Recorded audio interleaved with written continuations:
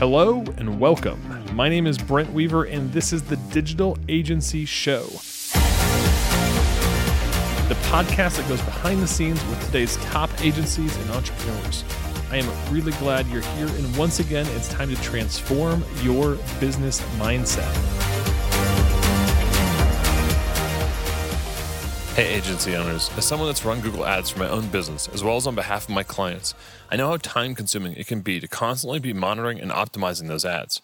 I've got good news for you. There's a new tool called Optio that monitors your accounts for statistically significant patterns and suggests improvements that can push live to Google Ads in just a few seconds. Improvements help you manage keywords, test ads, and optimize bids. Get your time back. Let the machines do the heavy lifting. Check out optio.com/ugurus and get started with a 6-week extended free trial. That's optio.com/ugurus. Hey, what's up, podcast listeners, digital agency owners? Welcome to another episode of the Digital Agency Show. I'm your host, Brent Weaver, and today we are hanging out with Jason Resnick. Jason helps freelancers discover their niche, plan out and market for themselves to build recurring revenue, stay in the feast so they can live the life that they want, and ultimately reach the goals of why they started their business in the first place. Jason has his own web development firm. He's been running for about the last decade. He's helped well over 100 clients on with that business, and he's helped several of those clients reach 7 figures or more in revenue through his development services for them. Jason, welcome to the program. Yeah, thanks for having me, Brent. Excited to be here.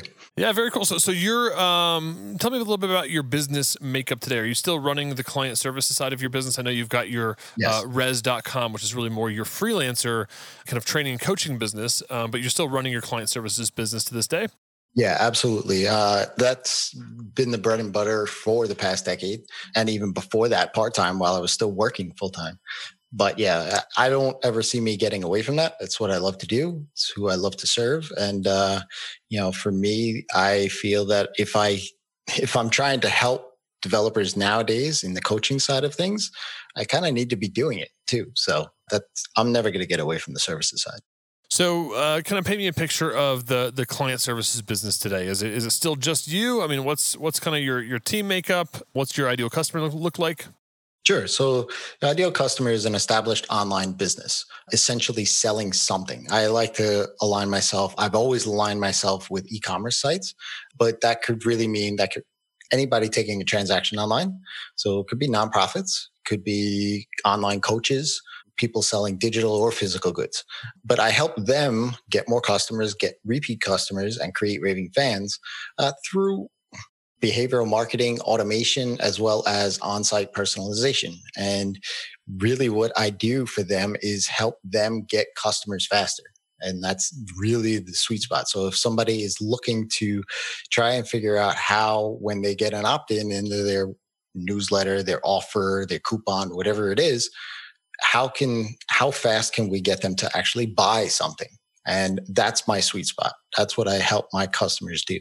And, my team makeup is mostly myself. I'm a developer though. So when I need design work, I have design folks that I can bring onto the team. I have ad folks that I can bring onto the team when those projects hit those points. Now, most developers don't speak any of the language that you just spoke. Right. Can we just call attention to that, right? Like you talked about a lot of talking about behavioral, marketing, how to get customers faster, like how to approach this from when somebody's opting in, how do we get them to buy? I mean, all the stuff that you just talked about is something that I would expect to hear from the mouth of a digital marketer or somebody that's, focused on, just like the high level strategy on the funnels and whatnot. But you're coming to this type of topic or solution, this result through the lens of being a developer. So where did that start? Because I've hired a lot of developers, I've worked with a lot of developers, and this is like a pain point of a lot of businesses is developers like to do developer things, and they don't always like to get into the marketing or, into some of the more results-based stuff. Yeah. To your point, yes. That's why I work with a lot of developers, and I know the language that they speak is not the language of business. And for me, just who I am as a person, I've always been interested in human behavior. I've just been very observant even at a young age, like late teens and into college and things of that nature, like just to pay attention to how humans act and behave and things of that nature. And when I started my career, now this goes back into the late 90s, e-commerce was so new, people were afraid to put their credit cards on the web, right? Like, I mean, now we just, we have them stored and people just ding the card and all the rest of it. But back then, you had to make it such that the page that they were looking at was so trustworthy, even more like locks and badges and everything else going on. And all of the positions around that stuff, you had to get that person to pull out their wallet and put their card into the screen. That was the first time I was like, hey, this DNA of me trying to figure out human behavior, I could probably apply to my professional career. And so I always wanted to try to figure out from a developer standpoint. I mean, I love code. I love to be able to create something from an abstract thought. Right. And that's what we do as developers is somebody comes up with an idea.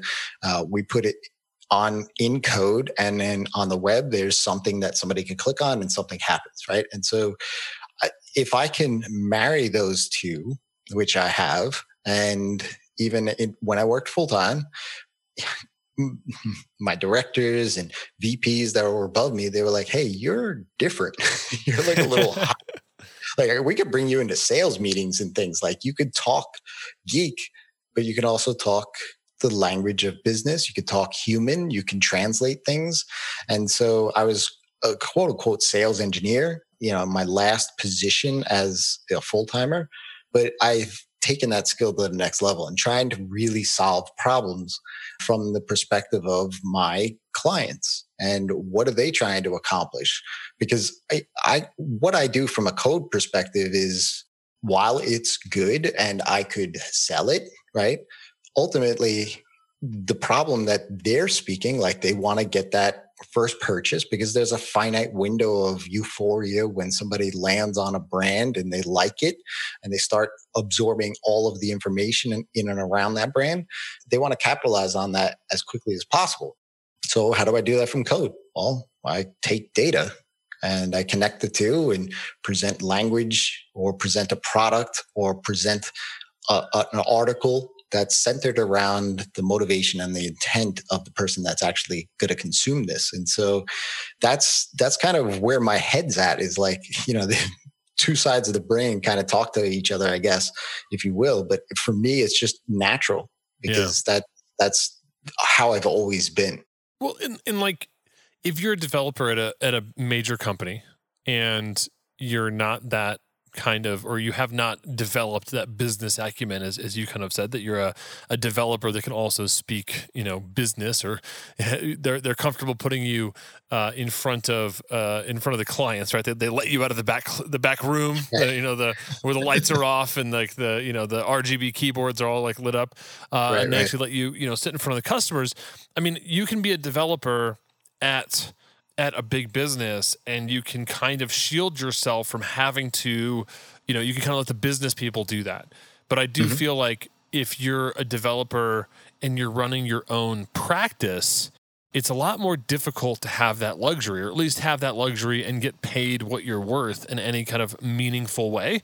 And we see this all the time when we're talking to small web dev shops where they are just very focused on the technical aspect of things and they really struggle to understand the value and impact of their work, but they also struggle to, I think, really figure out what is making their clients make these investments and connect their work to the results. So for you, like, what were some of the things that you realized when you went out on your own that you had to, how did you start applying this when it came to picking up your own clients? Yeah. To your point, you had to be present. You had to be in front. While I'm an introvert, I have introverted tendencies, which I was talking with a friend of mine, and she basically just said that just means that you get energy from being alone. Doesn't mean you can't do extroverted things like sales and marketing and be the face of a company and things of that nature. And it made total sense to me.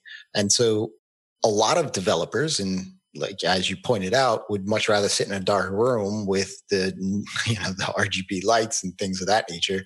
And I'm Not probably going talking to get emails about how that's a terrible stereotype and that's not how people work, but I'm having or fun. a coffee shop or wherever, right? And so, I mean, for me, that's when I realized, because I struggled in my business the first 2 years. In fact, I started in the early 2000s, where 18 months into doing my own thing, I had to go get another job because I didn't do that.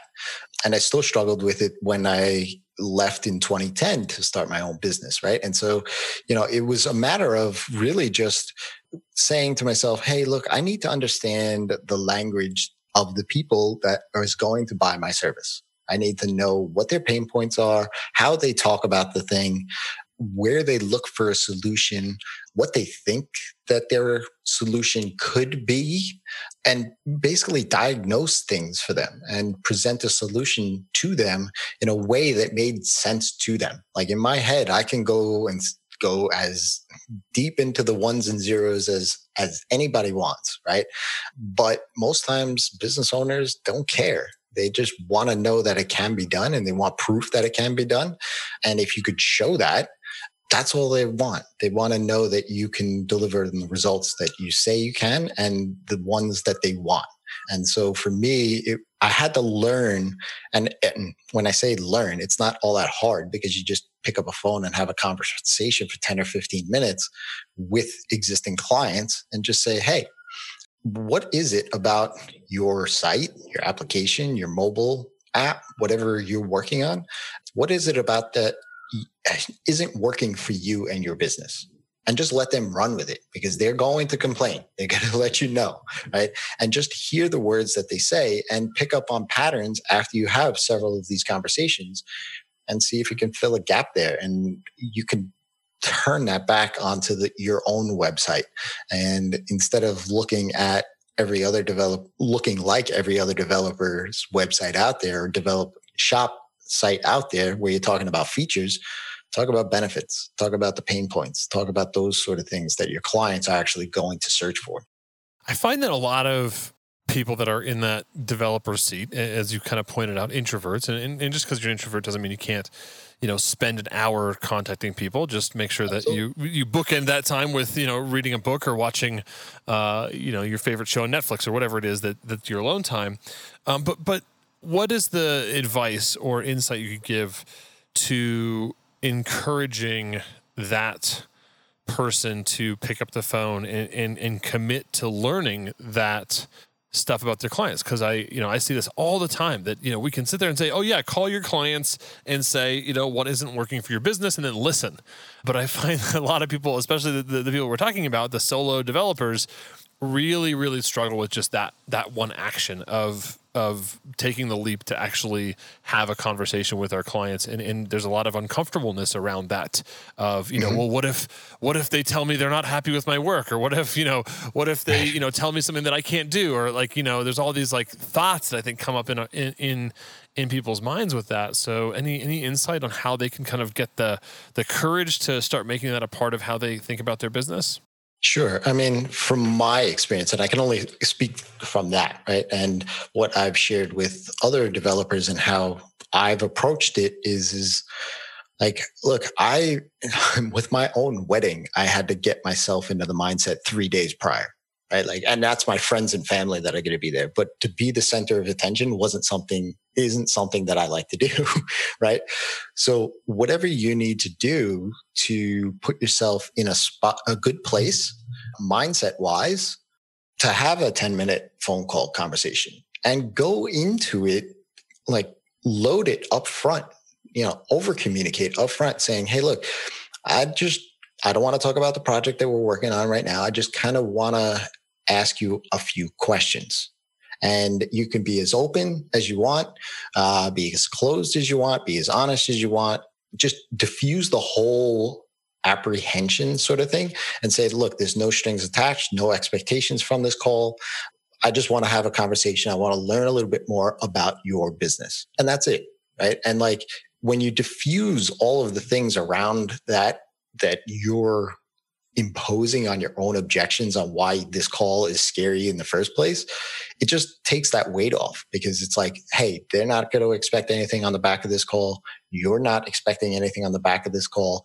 And you're just trying to put your mind at ease of, hey, look, this 15-minute call that I'm going to have with them is going to benefit me so much more in the long term than these sort of self-imposed objections that I have going into this, and why I shouldn't do this in the first place. That's awesome. I love those nuggets. I mean, if you're kind of currently in that space, and you haven't yet had these types of conversations, in our community we call it customer development, but just having that time to learn about your customer, I think, is insanely valuable. Hey, what's up, podcast listeners? Are you a web agency or freelance web designer that's trying to add recurring revenue profits by offering your clients SEO services? Well, I've got good news for you. There's a new service that is basically the design pickle for white label SEO. Their team hooks you up with unlimited SEO tasks for one monthly fee. You got to check them out at SEObrothers.co/YouGurus. They're giving our listeners 50% off their first month and an awesome money-back guarantee. That's SEObrothers.co/YouGurus. All right, let's get back to our interview. What do you think for the solo dev? I mean, what is the ideal business model for them as a freelance? Like, if you're out there and you're a solopreneur, you have no intention of having like a big team or a big agency, but you're just kind of, maybe, as you said earlier, maybe you might leverage some contractors from time to time. But I mean, what is kind of the ideal business model for the solo dev? Is it to get kind of hooked up with like one whale client and get all your business that way? Is it good to have more of a specialized position in the marketplace, have lots of clients that you serve at a little level? I mean, what do you see right now as kind of the thing that you advocate to your clients? Well, I don't advocate having one whale client, because if that whale client gets bought out, changes guard, decides that they don't want to do this anymore, you're done, right? So I don't advocate for that. But to that other side of the coin there, I have clients that definitely are a bigger pot in my revenue than other clients. But from my comfort level, I like to disperse that as much as I can. And I don't want it to disperse it too thinly where I have to work with 100 different clients at any given time. I just want to work with the number of clients that I can deliver 110% for, and deliver on the things that I say, and deliver on the chronic problems that I help them with. And that why I say chronic problems is that you really want to identify who it is that you help, the problem that you're solving for them. And then the sweet spot is finding out if that problem is recurring, right? Does it come up from time to time again? And this could be anything from, building out, holiday campaigns or things of that nature, or it could be something where you're doing data integrations on the back end for their POS and inventory systems or things of that nature, right? So whatever the sweet spot for you, or whatever you're interested in, I would then go ahead and diagnose that problem first. Right? Figure out what problem you solve and see if there's a market out there to solve this problem over and over again.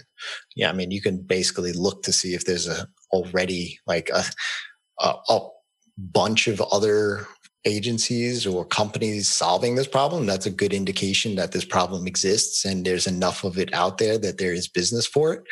And then two, see if it's something where you could kind of fill a gap that they're not doing. And when you fill that gap, you could sort of plant your flag as being that go-to person in that space. I love that. I mean, I love having that insight of looking for some proof in the marketplace. Are other people doing this, as not a discouraging factor, but an encouraging factor that you're on the right track, that other people are thinking about this in the same way that you are, versus you having to be like the trailblazer and having to invest like a ton of time or energy or even going after something that's not really a real opportunity. Yeah. I mean, being a trailblazer has its benefits, but the thing is like you want to build a business that is going to be sustainable as well, right? And so if there is a platform out there that you enjoy working on, like several years ago, I worked on Drip. A lot of that stuff was their API was more robust than most out there for my ideal client. It worked. I was able to bring in subscriber data onto their website and change things around based on that information. Well, as they were growing, and Drip is a email marketing platform, as they were growing, their support team was overwhelmed, let's say. And what I wound up doing was just answering questions on social media that were complaining about Drip's support team. And I wasn't trying to get work from that, but what that did was, as Drip's support, and I love that platform for what it was, and I was just trying to fill a gap that, hey, Drip can do this stuff. Here's the doc, or here's an article that I found online, or here's an article that I wrote about this thing. It might be useful to you. And there was plenty of times where I would say, I'm not an employee of Drip. I'm just trying to help, and I wound up getting a lot of clients from that just because I was contributing and essentially supporting that platform. And so I've done that several times with, various plugins in the WordPress space, ConvertKit, things of that nature, because those are the tools that I use in my everyday. And so if I could do that, then there's the market there, and I'm just sort of filling the gap. Yeah, I think that's super insightful. I mean, we did the same thing with Adobe Business Catalyst back in the day. That they were a software platform, and a lot of people went to their support for services, right? They were trying to get them to build their websites for them or whatnot, right? So there's plenty of complaints online about their people not getting what they needed. So we instead of complaining, we just started to build products around that, right? And I think that and the other piece, Jason, that you brought up was just looking at those platforms. So as a developer, I mean, those are kind of captive audiences. So there's, Drip is going through the challenge of scaling up their platform and acquiring customers. If you can just kind of like scooch in there and add value, then you can get to kind of ride that wave without having to go and make that large investment that they're already making. Yeah. And and as a side effect of that, they noticed, right? And so they started referring me their customers that were getting asked for certain custom work that they're not going to do. They're not ever going to do, because they're focused on the product. They don't want to deal with the one-offs. So then they started to say, hey, go talk to Jason, right? And he can probably help you, or maybe he knows somebody that can. And so as a side effect, they were sending me leads into my business, and they were, good leads, because it was highly focused on what I do anyway. As part of my intro of you, I had this sentence that you gave us that is, so they can live the life that they want and ultimately reach the goals of why they started their own business in the first place. Mm-hmm. I know a lot of people that started their business for a reason and then have gotten mired down in kind of the details, in the minutia, especially the solo practitioners who essentially create a job for themselves right. Oftentimes, and they stop, they don't really end up creating a business out of this. So a couple of questions there. One is how do you let somebody kind of rediscover like why they got in this in the first place? I just try to take them back. Like, what was the point? Why did you want to start your own business? And most times all the time, it's not to say because I want to work more. It's like family, travel. I want to work with this certain industry.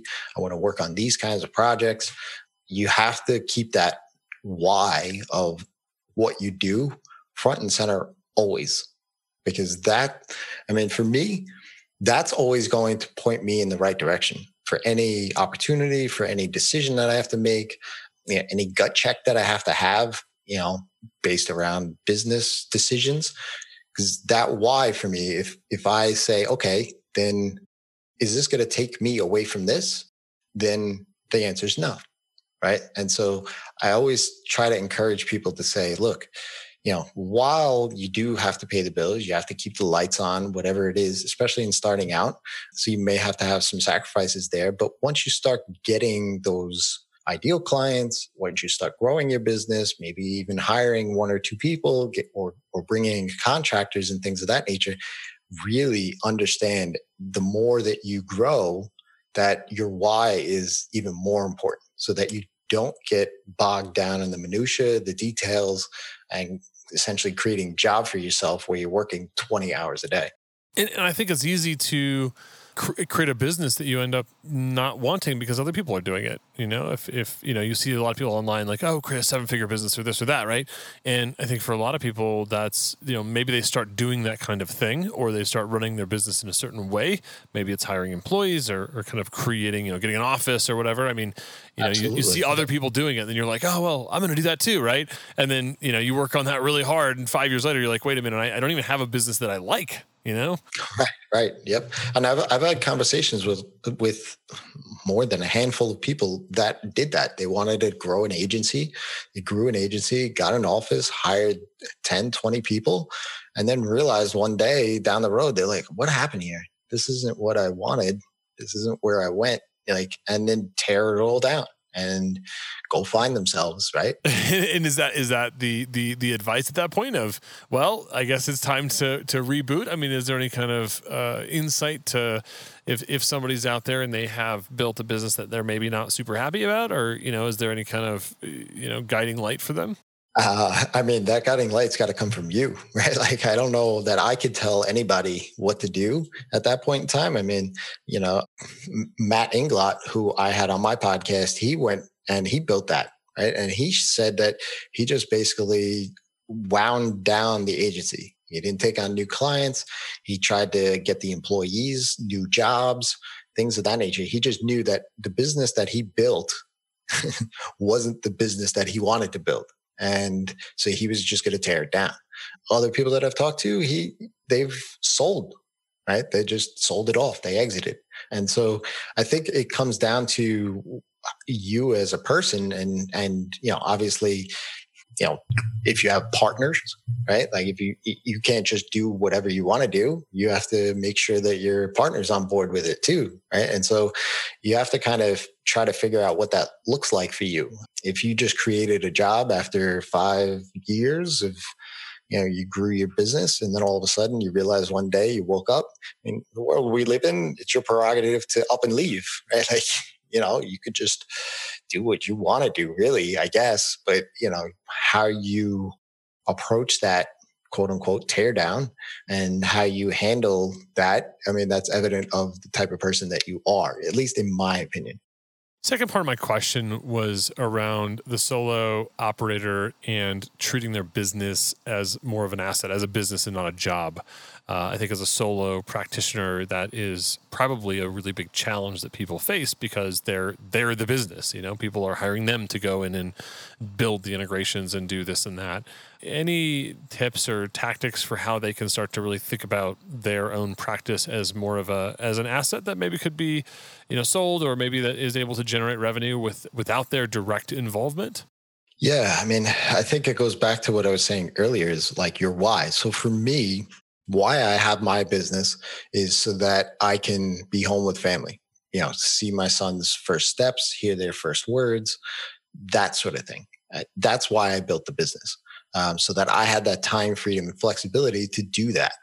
And so for thinking about my opportunities and business decisions and things of that nature, I've been presented with offers to be acquired and things of that nature. And I always go back to, okay, well, what does that look like for my why?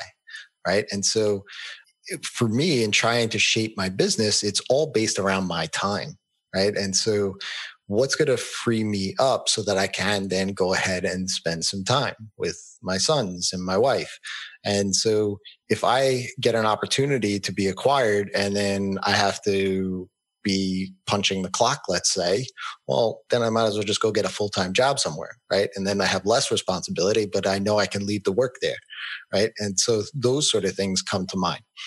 I think you have to reflect on those sort of key performance indicators of what success means to you, right? And so for me, as long as I have time that I can do the things that I want to do, have the clients that understand those sort of things. And while, I have to do the work, we have launches, I have to go by their business timelines and things of that nature. But for the most part, I do have the time to take off on a Tuesday afternoon, because it's nice outside and we want to take our son somewhere, right? And so, I can do that without it sacrificing the business, right? And so I think you have to kind of try to figure out what that looks like for you. Can I sell my business? Probably, if the right company out there was willing to take that, and they have, right? But at the same time, it wasn't going to be for ultimately what I wanted as my own asset.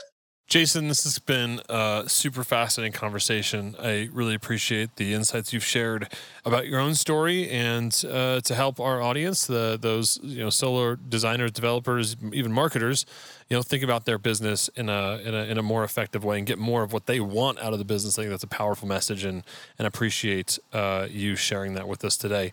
Are you ready for our lightning round? Absolutely. Let's do it.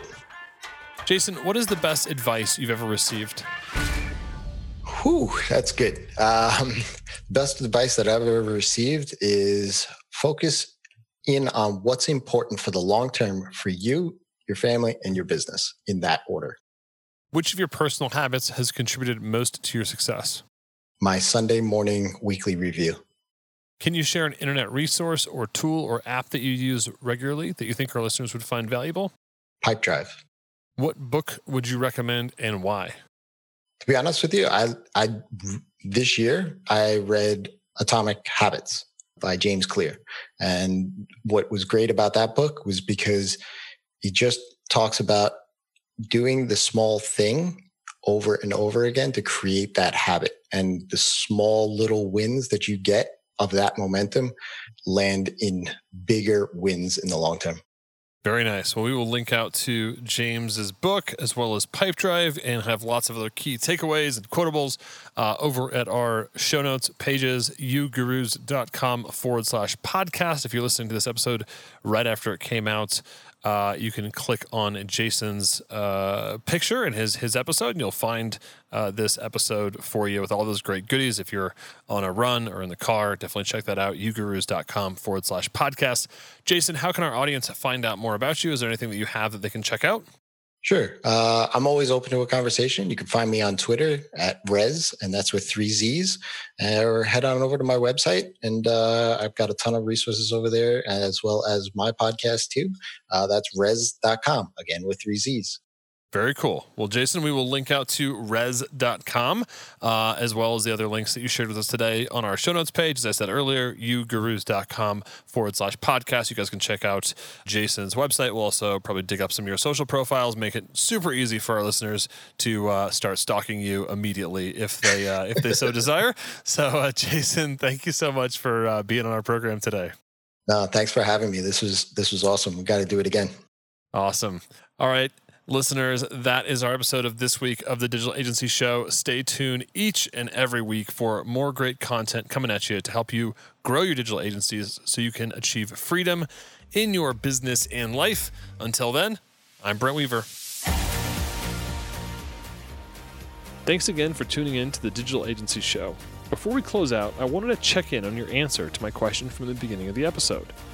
Are you stressed out, cash crunched, fed up with your business? Now, if you feel this way, you might think that you have a lead generation problem. Maybe that it's the area you live in, or that this market has gotten too competitive. Maybe you think that your business can't be turned around. And I want you to think again. In my many years of experience, I can tell you now, it's something much deeper that you're likely not even aware of yet.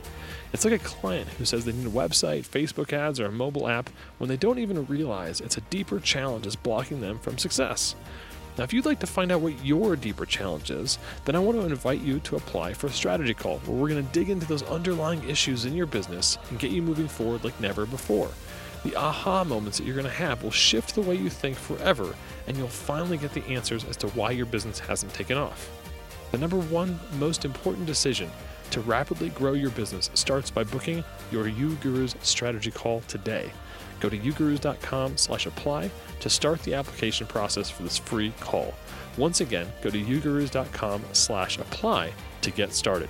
Thanks again for tuning in. Join us next week for another episode of the Digital Agency Show.